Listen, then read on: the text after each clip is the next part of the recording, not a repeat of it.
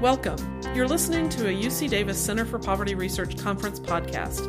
I'm the Center's director, Ann Stevens. In November 2013, the Center hosted the conference, The Affordable Care Act and Low-Income Populations, Lessons from and Challenges for Research. The conference featured top healthcare experts from across the country to discuss the rollout of the Affordable Care Act and what the new system means for poverty in the United States. In this presentation, Ian Hill discusses how healthcare providers will meet the new need created by the Affordable Care Act and how states are planning to cope with the higher demand for care. Hill is a research fellow with the Urban Institute. Thank you very much. I want to thank the Center for Poverty Research for having me here. And I also want to pause just to say that this is really one of the best meetings I've been to in a long time. It's pretty easy to put together a mediocre meeting, but it's really hard, and it takes a lot of thought and time to pull together a meeting, I think, where the agenda and the speakers and the topics knit together so nicely. So kudos to Ann and the Center for this. And now that I've said that, I'll do my best to try to keep the winning streak alive. I'm always happy to be in California. I grew up in LA. I'm a UC product as well, studied in Santa Barbara when it was the biggest party school in the system. Folks retired up in Grass Valley. My brother lives in San Francisco, and I'll be visiting my daughter who's carrying on the tradition and studying down at Occidental College in LA this year. But even though I'm out here all the time, I realized that I hadn't set foot in Davis for about 25 years. And it occurred to me as I was dodging bicycles on the way that it was when I last rode in the Davis Double Century in about 1990. Is that still a big deal here in Davis? Yeah. So anyway, it's great to be here. And I'm happy to share some of our findings from a Robert Wood Johnson-funded study where we're monitoring and evaluating the ACA implementation.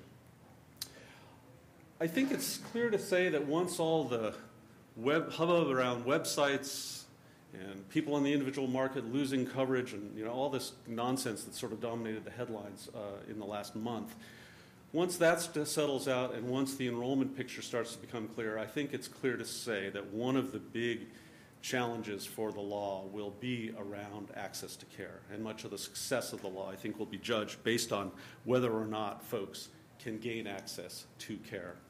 And I think responses to reform by providers, public programs, and payers will all directly affect access and coverage and ultimately sustainability.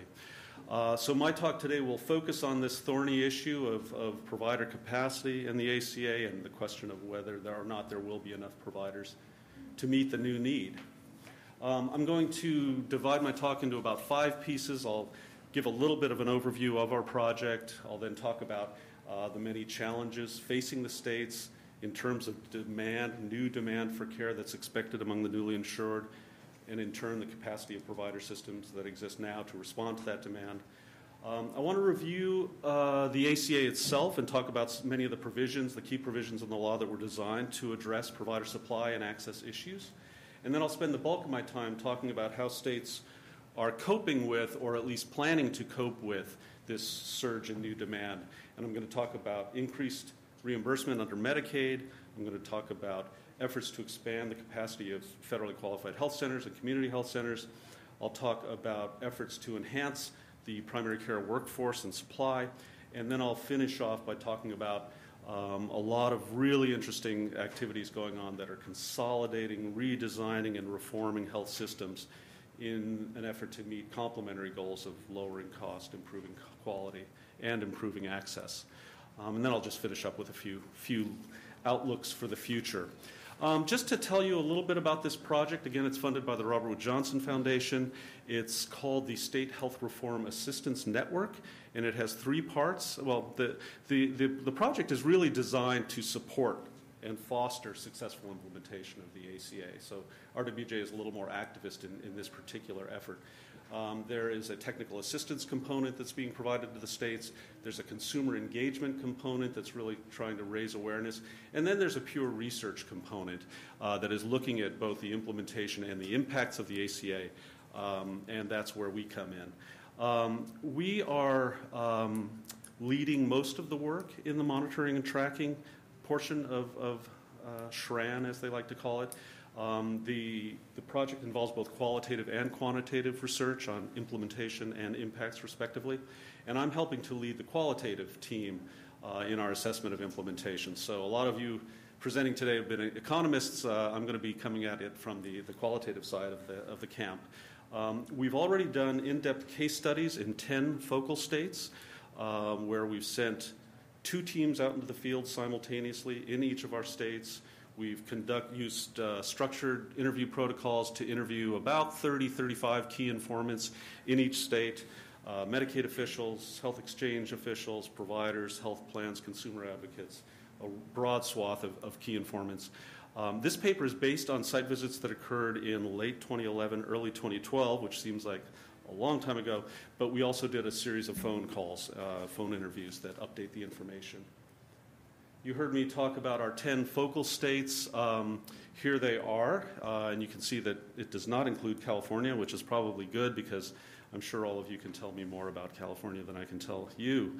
But you will note that these represent kind of a skewed sample of states. Mostly these are states that have embraced healthcare reform, that have invested huge amounts of effort, like California, in planning for and implementing the ACA and really trying to get it off to a good start. They're states that have set up their own state-based marketplaces or exchanges.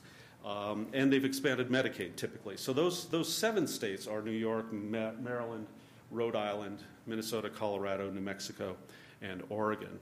But we do have in our sample some of the lagging states, if you want to call them that. Michigan, which is going to rely on a partnership exchange where the federal government is mostly running their exchange, and they've only just finally recently decided to expand Medicaid. We've also got Alabama and Virginia, which are states that have shunned Obamacare and are not expanding Medicaid, at least for the time being. So that's our study pool, and everything I'm going to talk about from this point, at least as far as results go, are from those 10 states. So let's talk a little bit about the challenge and paint that picture. Again, estimates are that upwards of 25 million folks will gain coverage under the ACA, either through Medicaid expansions or through subsidized coverage through health insurance marketplaces.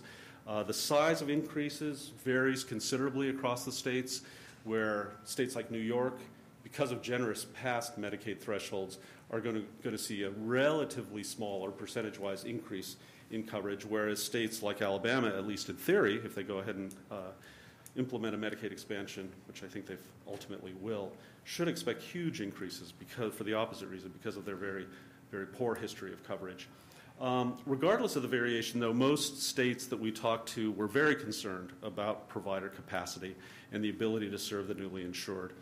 And while the focus is mainly on primary care, there's also a lot of concern about specialty care and behavioral health and other gaps in capacity.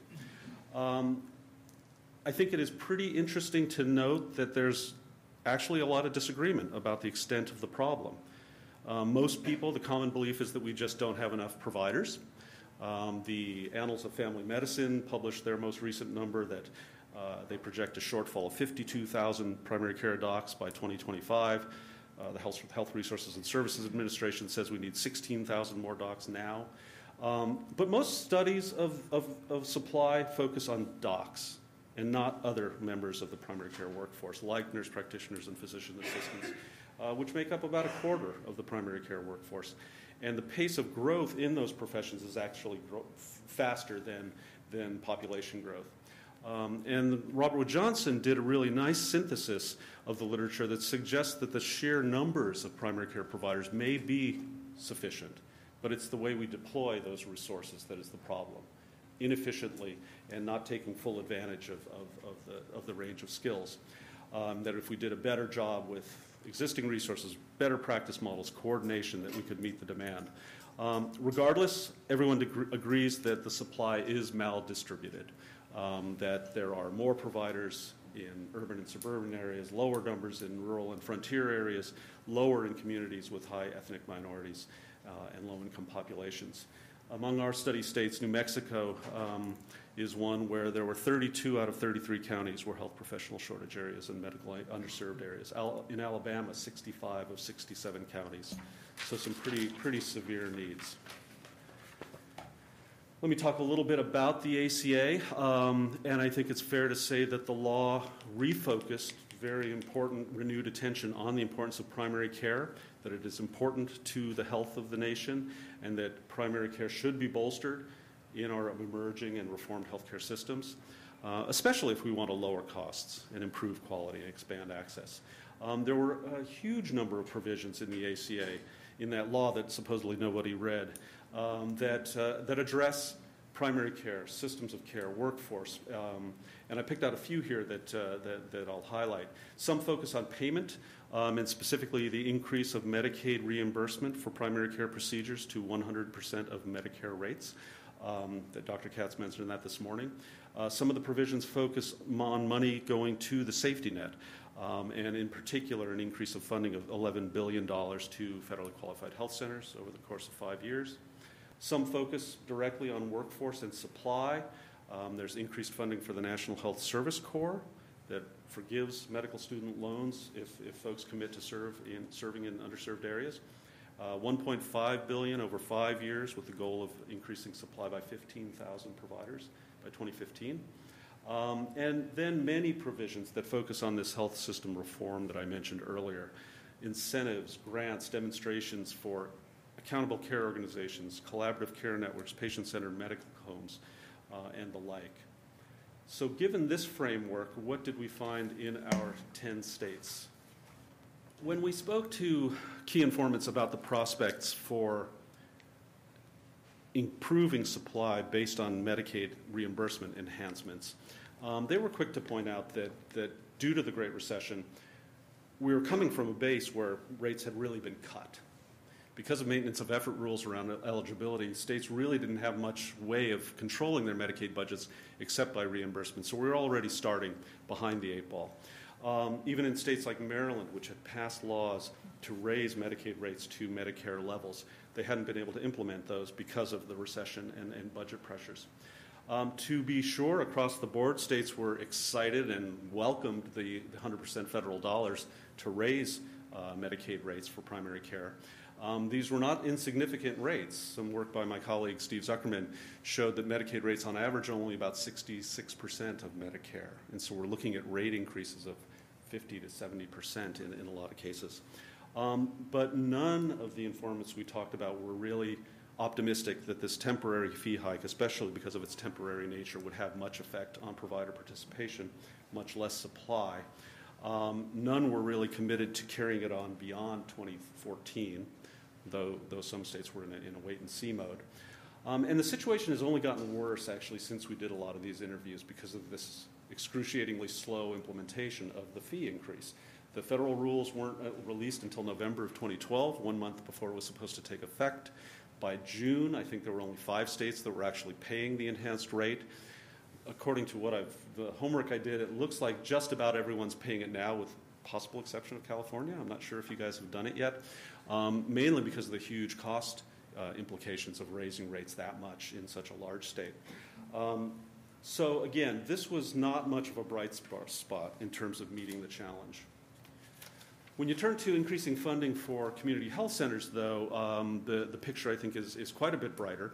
As many of you know, the last decade has been really good for FQHCs. Strong federal funding has been flowing into centers for about a decade. Annual federal funding grew from $1.2 billion in 2001 to about $2.2 billion in 2010, prior to the ACA.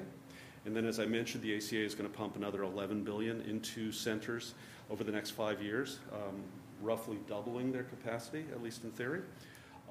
Across the board, FQHC representatives that we spoke with, primary care associations, and other officials saw the ACA as a huge win for this part of the provider system, and really thought that FQHCs were pretty well positioned to absorb at least a good portion of the load. In states like Colorado, health centers thought they were going to be able to double their capacity because about 40% of their current clients were uninsured and were going to be gaining coverage through Medicaid expansions. FQHCs typically participate broadly in Medicaid managed care networks. So again, they're plugged into the system. They already enjoy advantageous reimbursement from Medicaid, cost-based reimbursement. So again, FQHCs are in a good place. And they represent a medical home model in many ways. And we talked to folks who are really working hard to further enhance the medical home model, specifically by building care coordination capacity. But the issue of mission and mission creep has come up a few times today, and I think that was something else we heard. Centers were excited at all this new revenue potential and excited at broadening and expanding, but they were also worried about what about the 20 or 30 million who will remain uninsured, and how do we make sure we don't abandon our traditional mission even as we grow? Expanding the primary care workforce gets us back into an area that was less promising. Didn't see an abundance of activity going on in the states, but some interesting efforts. In Michigan, the governor appointed his Department of Community Health to define a new strategic plan for workforce development. We saw many programs, quite a few programs, where states mirror the National Health Service Corps in Oregon, Colorado, New Mexico, New York, to bolster the money, federal monies coming in to, again, forgive medical loans for students that serve in underserved areas.